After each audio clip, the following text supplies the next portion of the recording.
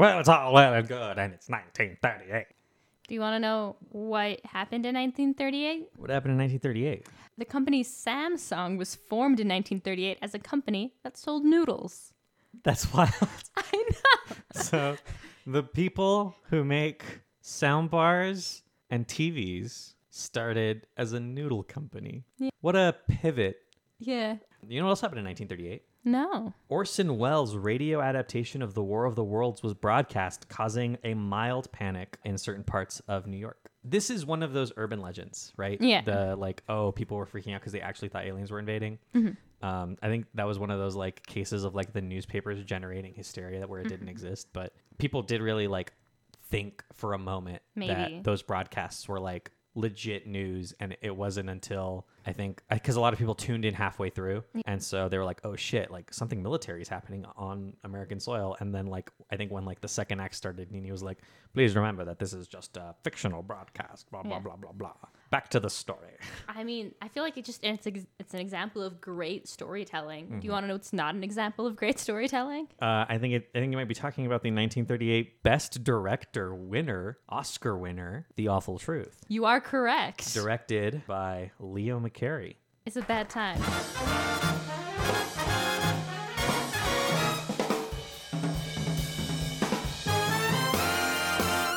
Hello, I'm your critic, Mavis Evergreen. Today I'm going to talk about sexism and comedy.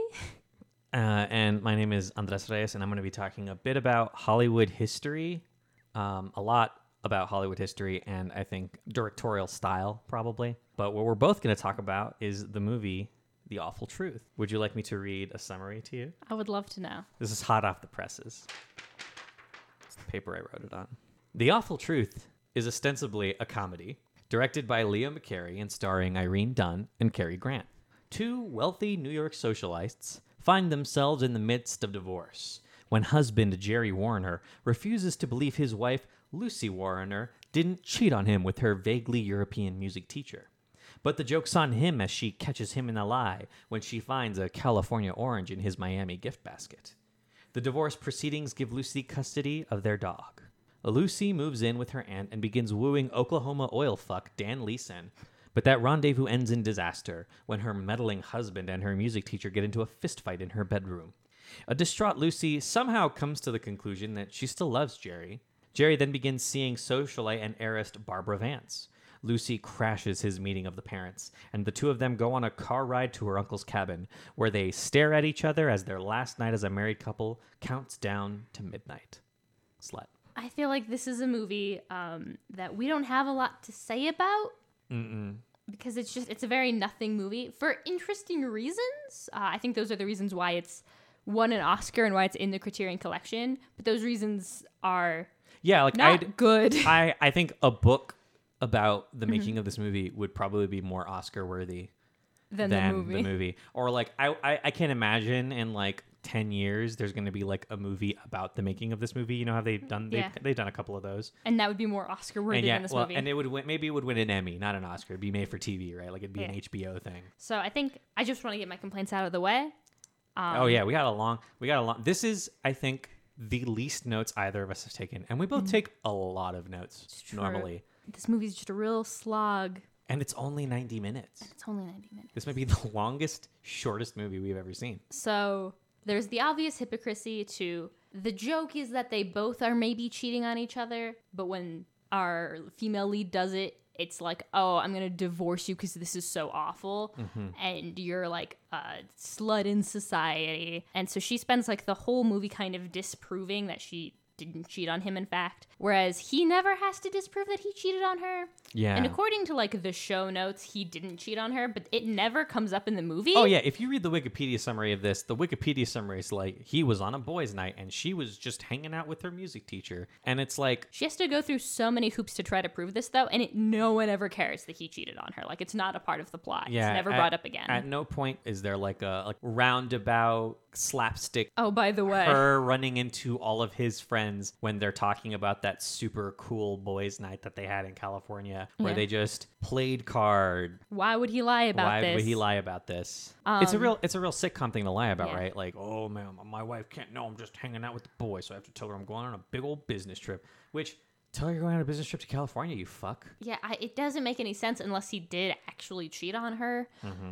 But whatever. The movie doesn't care. No, 'cause- he has the onus of it. It's just assumed, Yeah. right? Like, of course he didn't. I don't even think that's it. Honestly, what it is it doesn't matter if he cheated on her. Mm-hmm. What matters is if she cheated on him. Well, and I think I agree with you. I don't think that that's the stance the movie's taking. Right? It's I think a thing that we societally understand that, like, as a society, we are more willing to forgive men for doing these heinous things. But like if a woman has like even a 1% chance, right, of having been Adulteress. like an adulteress, right, that she is sullied for life, right, and like there is nothing she can do to like recover from that. And like this movie doesn't understand what it's playing with by not making him have to go through the same struggles she does, No. because it's not equal. No. It's a movie that is painfully unfunny for a comedy. I laughed never. But Yeah, I chuckled. 0 times. I chuckled once. I went once, which is when he sat on the chair and then he like fell off of it, and I was like, "That's some good fucking slapstick right there." Him getting any comeuppance was so nice. Yeah. 'Cause he's He's awful. He's awful. So that sucks. I think the problem is that the movie doesn't make a stance on it. So I'm going to assume the worst because it should have done something. To No, make me yeah, not right? assume the worst. But the other thing that this movie does that I think is like heinous and awful is he is constantly nagging her. So he just like starts stalking her, like just showing up at her house, even though they're divorced, demanding her attention, making her feel awful and terrible and miserable. And eventually she falls in love with him again. And it's like, I don't know why. He literally has been making you miserable and constantly mocking you. It is in the framing of the movie. This guy flip-flops so wildly from like, I want her to get back with me, to I hope she's never happy again. Yeah. And like those two feelings are not compatible. No. You cannot want both of those things unless He's also you're- never shown as being sad about her like leaving or No. seeing other people. Like he's a psychopath. sucks so bad. And like everything he does is to her ruin. Even when he's like being more of the I want my wife to love me again character, he's still just constantly Like destroying her life. destroying her life, undercutting her, like Yeah. making fun of anybody she's with who isn't him. Yeah. And, it's like, so abusive It's and manipulative and awful. horrifying. It's genuinely scary.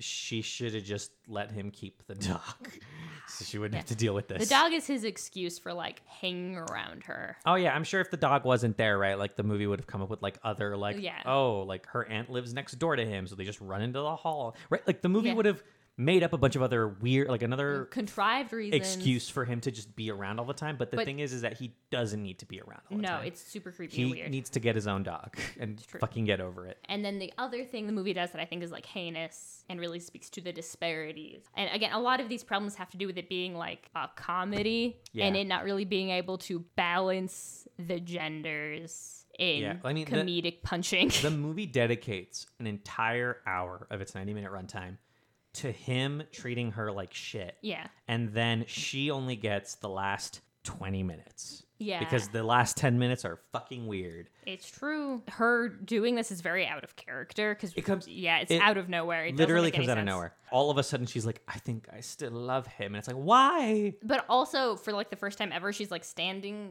wouldn't say standing up for herself because it's a thing, but like it's not in her character to like bite back. So it's very weird that she's doing it now. I mean, before she was verbally... Like sparring, but she was not. She hadn't gone to the lengths of like physical and like... We don't mean like fighting, just like in action, right? Yeah, like physically going to a place to fuck his shit. Yeah. She had never done that for the whole movie. And like now she is, and it's very weird and sudden. Yeah, and I don't know. Like there is the trappings of like a good romance story in this, right? I Like, don't think there is. I think the relationship is doomed. No, the characters as they are written in this movie, like Yeah. throw this fucking movie away. This movie goes so hard. Like they get divorced, they go to court. She gets custody of the dog.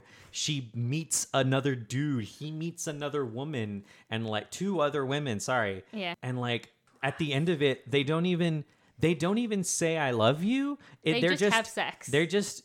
It's implied that they had sex, but like they just stare at each other through like from separate bedrooms through an open door. Another like, movie in which somebody has sex at their parents' house, though, which is weird. which is weird, yeah. But anyway, so the second thing that I found like really outrageous is Third, I think we're on 3 now. We're on third. Is they all blend together. Strike 3, you're out. Strike 3.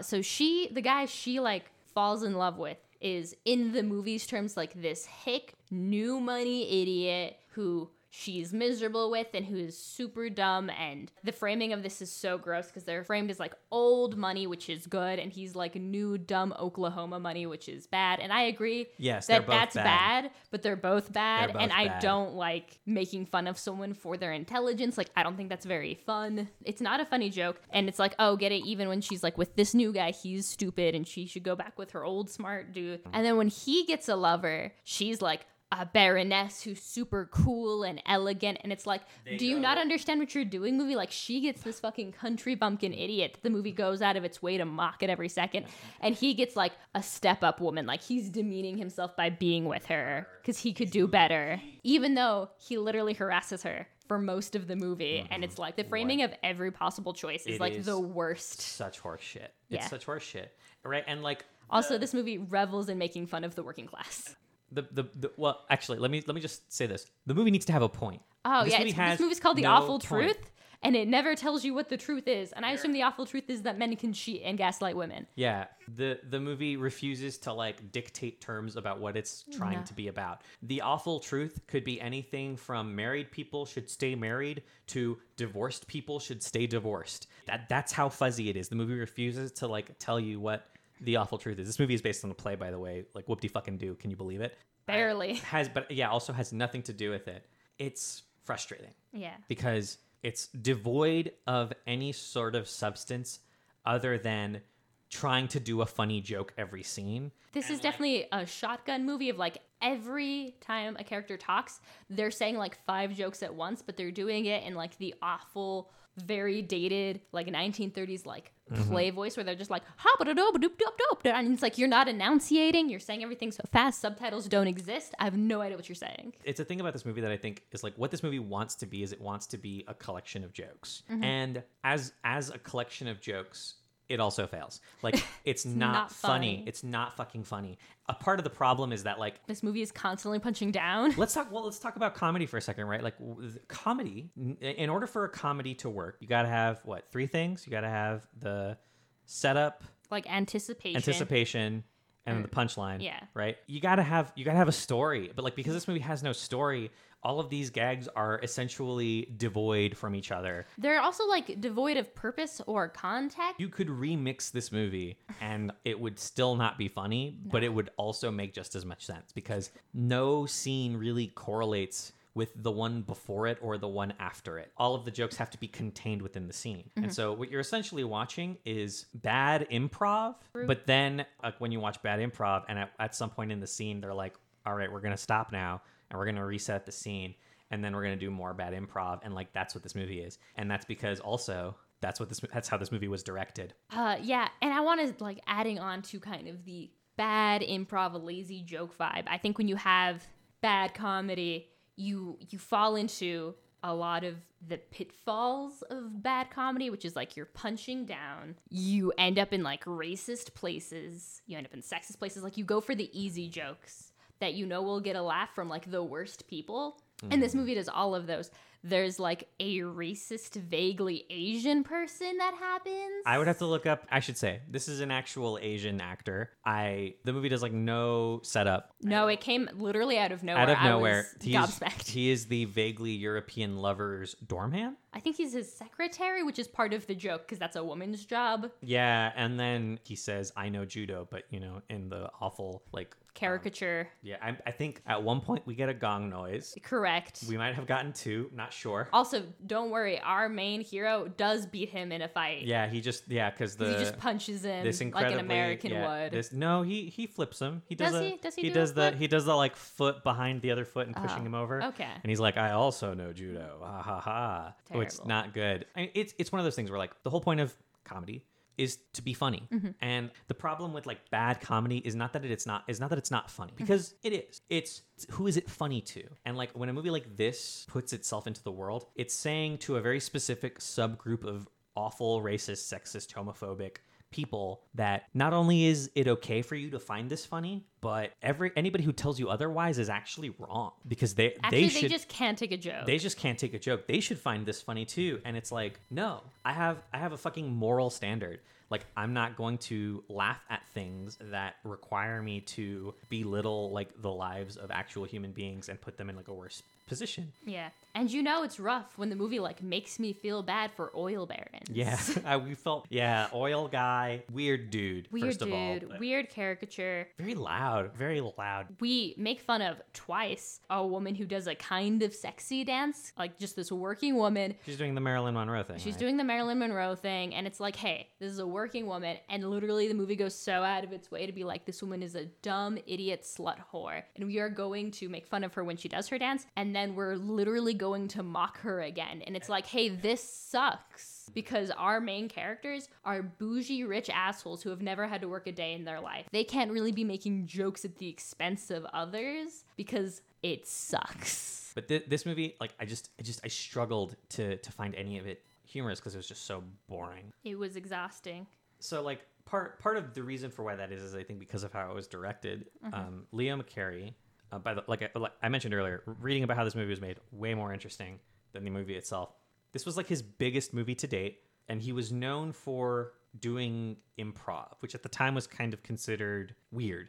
Like Cary Grant at the time had just gotten off contract with Paramount, which was very strict about like how they treated their actors. Very like actors had to be on set at very specific times with their lines completely memorized. They would get on, they would do like 2 shots, and then cool, done, boom, get out of here. Like we need to move on to the next scene. Dang, it's almost like it's a job. Right, yeah, like they're doing a job. And so what Leo McCarey did is he didn't write a script. He would write scripts like the morning of. Sometimes he would show up to work and there wouldn't be a script because he hadn't written it yet. So he'd sit down and he'd just twiddle his thumb. Piano. Play the piano until he figured something out. For the first week of production, this caused so much stress that like the 2 lead actors were just going through like a lot of like mental health problems. Didn't Cary Grant offer to pay him money if he could leave the film? Yes. Offered to pay the producer $1,000 to leave the film. And then the director was like, you know what? I will also pay the producer $1,000 to get him off my movie if he's going to be this way. They ended up kind of never liking each other after that. Yeah, because this director fucking sucks ass. But this movie did essentially make Cary Grant a comedic lead for the rest of his life, which is interesting. That is interesting because this movie's not funny. No. I don't know. It's like, I understand what this director's trying to do, right? Like this director is trying to set a certain mood and tone for how he wants the comedy to be. And a lot of times improv is a great way to just allow actors to loosen up and to find something in the scene that maybe we hadn't been thought about before. But the problem with that is in order to do that, one, you have to have a scene. You have to have a fucking movie. You have to have a story. You have to have a plot and a character arc and narrative, and this movie has none of those things. It's based off a play in like name only. And the other problem with that is the whole point of film is to capture something lifelike, right? Like try to capture something that's... You want those Kodak moments. Not even like visually, right? I mean emotionally. Like it needs to be emotionally resonant. And this movie is so sloppily slapped together, and it's so clear that you struggle to find anything emotionally resonant in it at all. And I don't know, it's competently shot. This is probably one of the better black and white movies that we've seen in terms of just like being clean looking, but all of the shots are very basic. It's just like, I put a camera in the corner of the room, wide angle. Yeah, wide angle, like shot reverse shot. Like, sorry, it's not that the movie's shots or scenes were done poorly. A director's job is bigger than that, right? Like the cohesion of the film as a whole isn't there. And like, if you're a director and you look at a movie, I don't care how beautiful or good any of your individual scenes are. If your movie as a whole falls flat, then you're a bad fucking director, right? Like Zack Snyder, my nemesis now, the person who made my mom hate Superman. Zack Snyder, I think, is one of those directors who if you took a screenshot of any of his movies, you would look at it and go, oh man, that screenshot looks so cool. I wish I could watch that movie. But then you watch that movie and you realize it sucks because there's no substance, right? It's all just... It's all fast. And that's a director who is very aesthetically primed to shoot shots that look good when you take a still. This movie isn't that, right? Like the shots in this movie are can blend into each other. The whole movie does. No, I get exactly what you're, I think, trying to say, which is just that this movie has a gimmick, and the gimmick is that it's all improv. None of the scenes were written, and all of the actors hated doing it because it was shit tier work. And that gimmick made it famous. It made it an Oscar. It got it on the Criterion Collection. But there's also a reason why that gimmick hasn't really made the top list again. It's because it's bad. It's because you don't get a cohesive movie, and it's because it's not funny. Throwing someone in a room and then yelling, "Now be funny," isn't effective. Good comedians don't just be like, "Yeah, I make a new set every Tuesday," because that's not effective. Yeah, if that were the case, Paul Blart Mall Cop 2 should have gotten a fucking Oscar, right? Like that's because that's all that movie was. That's true. It's bananas to me, and I get that there's some sort of disbelief. I think that a director could even make a cohesive movie under those conditions, but I don't that's even not think he gets impressive. the credit for that because it's based on a play. He didn't even have to you know what I'm saying? One, it's barely based on a play, but two, it's not at least Paul Blart Mall Cop isn't riffing off a book. Oh, we actually already had this basic outline. It doesn't even get the credit for and then it ends somewhere. It's cool. It kind of had a vague outline because it was based off a play in the first place. So it had its big beats down. It just didn't have any of the narrative to connect them. Yeah, the writing parts. Yeah. Where you sit down and you write.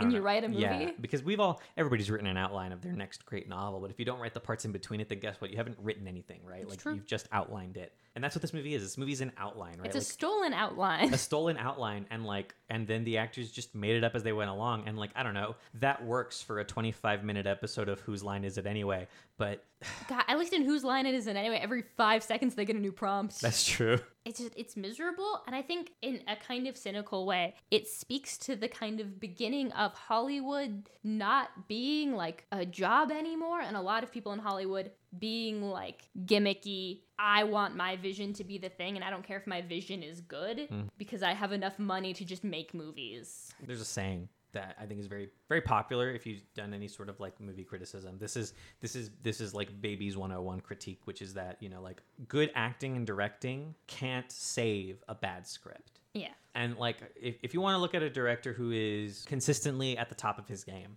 you want to look at Steven Spielberg, who is, by all accounts, kind of boring director. He's not flashy, but he's solid. People like working with him. People trust him. He has an oeuvre of Academy Award-winning films, and at the time of this recording is vying up for another. But he still has bad movies, right? He directed Ready Player One, and that movie is fucking garbage. And it's true. A big part of this is because it's based on a shitty premise, and I couldn't tell you if this guy was a good director because the writing, the beat to beat lines and dialogue and moments of this movie are so bad that I hesitate to judge this guy on it. But also, this was his thing. This is what he did. This is what he wanted to do. This is what he pushed for. And if this is every single one of his movies, I don't want to fucking see him. Yeah, because it sucks. And also, I don't know, part of me is really mad that so many people told him no, and he got to do it anyway. His lead 2 actors literally both begged to be let go of this movie, and he was like, hey, fuck you, do it anyway. Sorry. And what a piece of shit. What an awful person. And that comes down to the producers letting him get away with it. If I was a producer of a movie and my actor came to me and was like, I will give you money, cash in hand, to get me off this project, I'd be like, maybe we need to relook at this project. Yeah. And I don't know. I guess it worked out for them because the movie was successful, right? But I bet it doesn't feel good to be I fucking hated this project, and because it has this dumb gimmick, not because it's good, it's winning award. And that gimmick made me cry for weeks if you are the main actress. Yeah, and Cary Grant and Irene Dunne, leads in this movie, I believe both won Oscars for Best Acting in this. And that's ridiculous. Ridiculous because this is not... This is not good work. Cary Grant's performance in Bringing Back Baby is way better than this. And like, I haven't seen Irene Dunne in anything else, but like, I'm sure that if we watched anything else, It would be better. The Thin Man, maybe it would be better. She has a presence for sure. Like we mentioned earlier, that she has like kind of a almost nuclear precision wit. Yeah. And if that's her improving, that's amazing for sure. And I would love to see what she does with like an actual fucking script. I can't even bring myself to say that I hate this movie. Why? Because there's nothing. You just don't care that much. To be fair, to hate something is like a very intense emotion. I also do not feel that intensely about this movie. Yeah. Listeners, would you like to know a secret? It took us a while to record this episode. We usually do like a one day a one day to like sit on it, just so that like get our thoughts together. The boring things kind of sink to the bottom, and the interesting things like rise to the top of our memory. It took us almost a week to record this episode. 2 weeks. It took us almost 2 weeks to record this episode. Just because we both like had nothing to say about this film that we hadn't already said. Like, it's sexist in all the ways sexist things are. It's racist in kind of an interesting way. I guess like we haven't had like Asian racism. This was our first Asian American character and sort of our first Egyptian actor, because the vaguely European guy. Yeah. Well, he's French. He's French nationality, but he was Egyptian.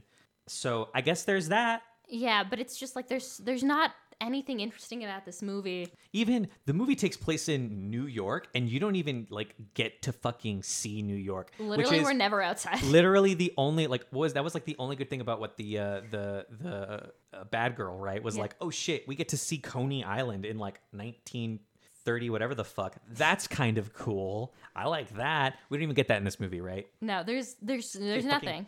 And I was so scared I wouldn't remember anything when we started this. I was like, fuck, do we have to watch this movie again? Because I think I've forgotten all of it. And that's why I can't bring myself to hate it, right? Because after we're done with this, right, like as soon as I'm done here, this movie is probably one of the few things in my life that's gonna fall right out of my ears.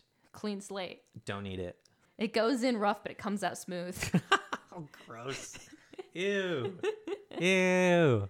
No. I don't like it. Is there anything else we want to talk about? Are we done? We can't be done this early.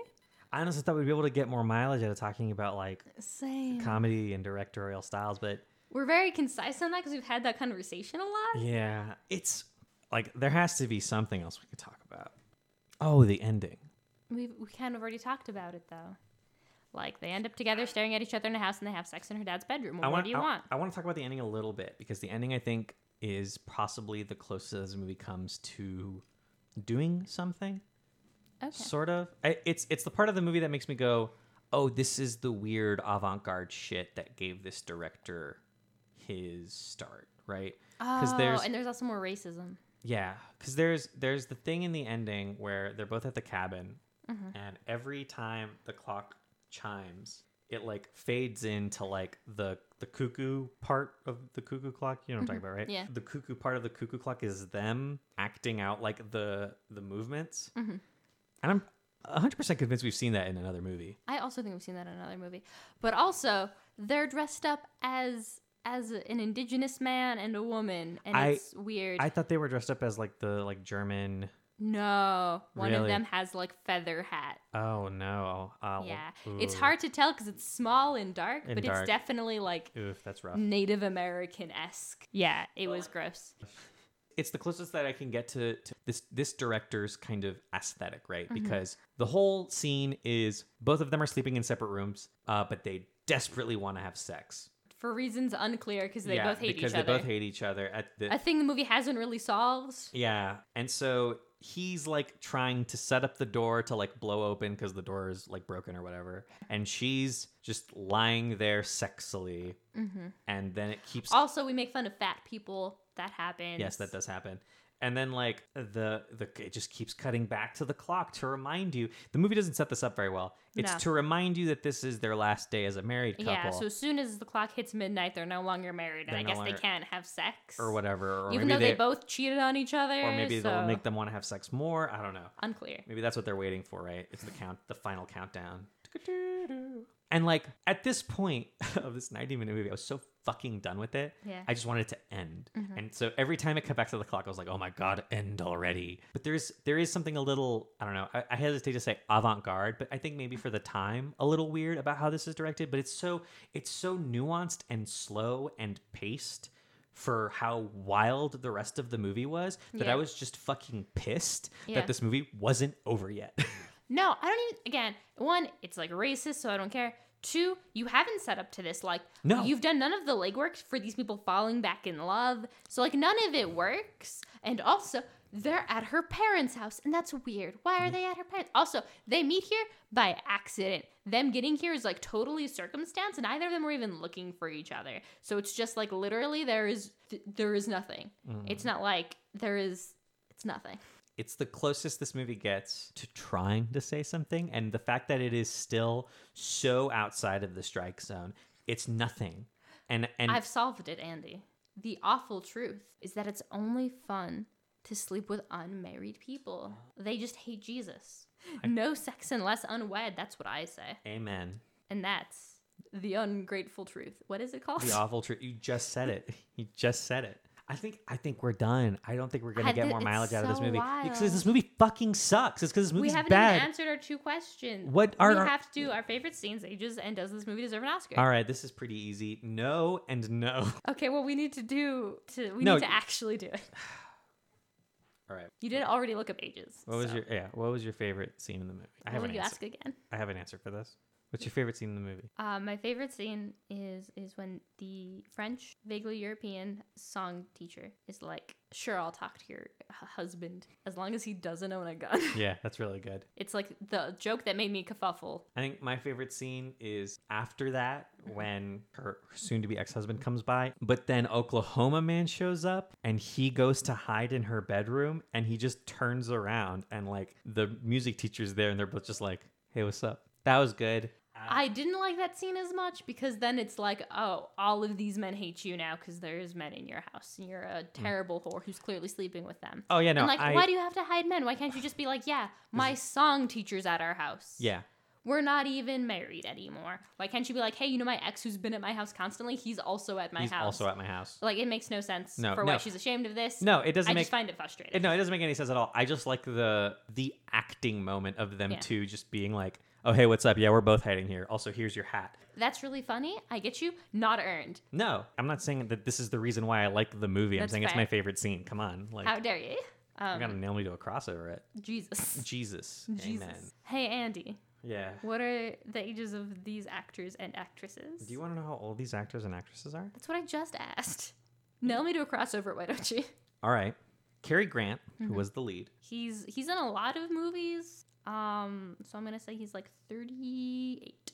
Cary Grant was born in 1904, which would have made him 34 at the time of this Okay. movie. Close-ish. It's pretty good. Irene Dunn, who played his Ex-wife. wife. She's also in like a lot of movies. They don't have any chemistry in this movie. My last note is they have no chemistry. But I don't think that's because of an age difference. I think it's because they were both really miserable. Yeah, they just weren't having a good time. But I'm going to say she's like 26. Irene Dunn was born in 1898, which would have made her 40 at the time of this movie's That's rad. release. Yeah, this is, I think, the wildest, the largest disparity we've gotten in the other direction. Yeah. 6 years. You would never see this today. No. A woman actress in her 40s at that point, like Hollywood's like, no, sorry. You only play great grandmas. You can the only person you're allowed to play is Ben Platt's mom. Alexander D'Arcy, who played the vaguely European lover, born Alexander Saraf, again, because he's Egyptian. I believe he ended up, when he was naturalized as a citizen, ended up changing his name formally to Alexander D'Arcy. That's a shame. He was the only good part of this movie. The music teacher. Yeah. I'm going to say he is also in his like early 30s. I'm going to go with 32. He was born in 1908, which would have made him 30 flat. Dang. When you said in his 30s, I was like, come on, just dedicate 30. This was the hardest one for you, I think. Oh, yeah. You were the farthest, I think, Yeah. that you've been. I didn't like nail any of them because they're dead. But also, amen. I definitely think Damn, her lovers just get younger. She's She moving up should in have the slept world. with him. Yeah. I know this is gonna be a really hard question for you. I know that you've put in 2 weeks of thought because we just couldn't decide. Does this movie deserve an Oscar? Fuck no. No. What do you think? What do you think? No. I'm mad that it's on the Criterion Collection. It is. Not as mad as Mutiny on the Bounty, which is just like so disrespectful to an entire culture, and it is literally terrible that it's still being like upheld. But like this movie isn't good. It's very easy, I think, to listen to this and be like, well, they didn't like the movie. Obviously, they don't think it should get an Oscar, and that's fair. This is all a matter of opinion, right? Like, Yeah. if you really want to like form your own opinions about these movies, you should definitely watch some of them. Not this one, but some of them, Yeah. right? Like there are movies I think that we're warmer on than others, but I think something that this movie really like brought into relief is that like I don't think that really any of the movies that we've watched except for maybe All Quiet on the Western Front have been genuinely like big hitting movies that I think are worthy of an award that claims to be prestigious and represents cinema throughout all history. Yeah. And I think you can listen to some of this and be like, well, if you liked the movie, shouldn't you think that it won an Oscar? But like, no, because there are a lot of movies that I like that I don't think are representative of what the best cinema can be. Like, I fucking love Spider-Man 2. That movie's awesome. That movie kicks ass. The movie kicks a lot more ass than a lot of these movies. I also don't think that movie should get an Oscar. You know why? Because it's a fucking Spider-Man movie. And like, I'm sorry, as good as it is, like, it's not really saying something about the broader world that like everyone can resonate with through time immemorial, right? Like, we aren't holding these movies to like some like a standard of just did we like it or not, right? Like, the whole point of this project is to really interrogate what it even means for a movie to be worth remembering. Yeah, no, I think in sort of a semi-scientific look, the things that like we are specifically looking for, and I think we kind of agree upon these, are what does it say about society? For a piece to be like time immemorial, it needs to be talking about the time it's in, right? Like, why would I remember a movie that can be placed in any year? You should be commenting on the society around you, on the problems around you. And that doesn't have to be a good movie, and that doesn't have to be a movie we like. And also, that doesn't need to be a pretty movie or a well-acted movie necessarily. Yeah. Like, you can have a million problems and still be an Oscar-worthy movie. Absolutely. And so, it's not up to one thing, and it's also not a well-polished thing, right? We're not going to be like, dang, every cut in this movie was artful.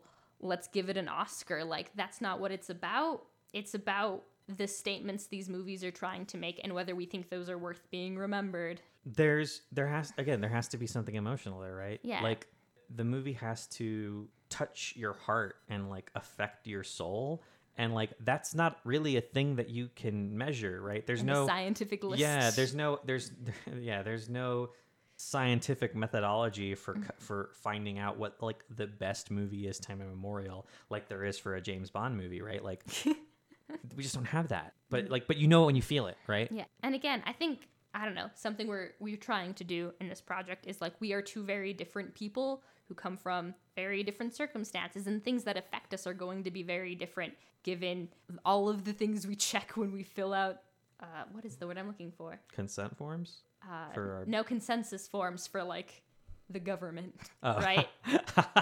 Yeah, sure. We're in different demographics according to the U.S. Census. That's what I'm saying. But also like all of the environment things. And so I just think like we are trying to spread our wings as far as we can to make sure that like things that are affecting happen, but also like being critical of those things and not letting just anything get through, because if every movie gets an Oscar, then what is the point of the Oscars? Mm-hmm. No, yeah, for sure. Right. And like, I fundamentally like disagree with like the entire premise of the Oscars. Oh, no, for right? sure. Also, we hate the Oscars. Also, we fucking hate the Oscars unless my movie that I want to win wins, right? Then still fuck the Oscars. But then- they get lucky every once in a yeah, while. they get lucky, right? Yeah. It's why I get more mad when the Criterion Collection is like, this is a good movie. Because like, hey, you're trying to be something smarter than the Oscars. Because you're not like holding yourself to every year a movie gets an award. You're being like, there are 100 movies you have to watch. You are being really awful about those picks. Yeah. I mean, I think it's one of those things, right, where it's like I don't really give a shit about the Criterion Collection. I think what I care more about is occasionally they'll do these like this director is going to pick like a curated list of like 6 movies, and I find those to be intensely more interesting because like you'll get directors like Spike Lee, who will walk in and be like oh like I think that this movie's worth watching and like tell you the reasons why. And I think that curation is what you want. And the Criterion Collection kind of is trying to be this like, oh, we're a curated list of great movies. But, a project like that goes on long enough and eventually you're just going to start slipping. And that's okay, I think, for that. Because I don't think the Criterion Collection, I don't think holds itself to the same prestige as the Oscars. They're definitely not as up their own ass about it. And also you get the sense that like the people who work on these editions genuinely love those movies, so that's something, I guess. Because I don't know, like a movie will win an Oscar because I don't know, they had a dumb gimmick. Yeah, my kid watched it, so I guess Shrek has to win. It's the best animated movie. It's a bad system. It's run by rich people, and time again, they'll just be like, "Oh, you've been in Hollywood for 50 years. I guess you deserve an Oscar." And that's what it was at its inception, and that's what it continues to be. Fuck this movie. I don't know what we're watching next, so let me look it up. Sorry. I don't know what we're watching next, so let me look it up. I'm going to cut that, obviously. That's why I wanted to give you a second take. Jesus. Nail me to a cross, why don't you? Nail me to a cross, why don't you? So the movie we're watching next time is The Life of Emile Zola, directed by William Dieterle. Dieterle. So do you want to take a gander at what that movie's about? I think it's about a writer. Feels anything called The Life of something feels to me like a movie based on a autobiography or like some sort of avant-garde book. Yeah, I think with your like shitty dudes, it's called like The Great Gatsby, Ziegfeld, Other Circus Dude. And when you get The Life of yeah, there you go. And then when you get The Life of, it's usually more of like a... Like, this is a fail. This is a fail guy. I was going to say, like a philosophy. So I think this is going to be more of like a philosophical questioning of a man's life. Watch it be a comedy. God, Watch it be a comedy. Fucking cry. Like, I am holding this to the standards of the movies we've seen, and also like The Life of Pi and stuff. Exactly. I want this to be like a meditations level philosophy. Yeah. This movie needs to change my fucking life. This movie needs to make me clean my bedroom. Thank you for listening. My name is Mavis Evergreen. You can find me at Mavis Evergreen on Twitter. And remember... Whoa. That you shouldn't nag women. Fair. Whoa, says Andy. Whoa. Hold on a second there. Maybe we Not should even consider, one woman? Maybe we should consider... Not even a woman? We have to consider the positive effects of nagging women. What are the positive effects, Andy? Dig your grave, little bitch. They feel worse than me, and that makes me feel superior to them. Damn, do you surf, bro? No. I had to do a voice so they knew I was joking. Yeah, my name is Andres Reyes. You can find me on Twitter at royalty_valens. You can also find me at my other podcast that I do with my buddy Tony. That is Direct to Video. You can find it at direct2.video. We took a bit of an extended break for New Year's, but we're coming back with a vengeance. And we're going to be watching the more of The Swan Princess, and I think I'm getting like night sweats thinking about watching that movie. Like, tune in for that. Catch us, and you can catch us here at timehonoredpictures.com. We haven't done this in a while, but if you're listening to this podcast on iTunes, we would really like it if you could rate us 5 stars and leave a comment or something. That'd be cool.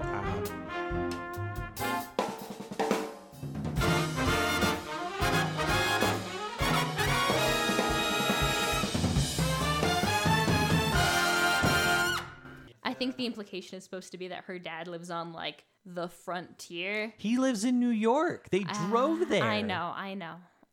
But he lives in like a log cabin, and there might be of Rochester, and there might be First Nations peoples here. Sorry, but I live in Raleigh, New York, the frontier. True. Damn, did you hear about fucking Tom? He moved to the frontier of New York, Brooklyn. Ah, damn. Where'd he move? Albany? Those Canadians are gonna get The him. Canadians are gonna get him. Kill me. God. So this clock, He moved to Pennsylvania. That's basically the West. No, right. he moved to Pennsylvania. Do you think he's gonna pan for gold? Oh my God. The Pennsylvania Gold Rush.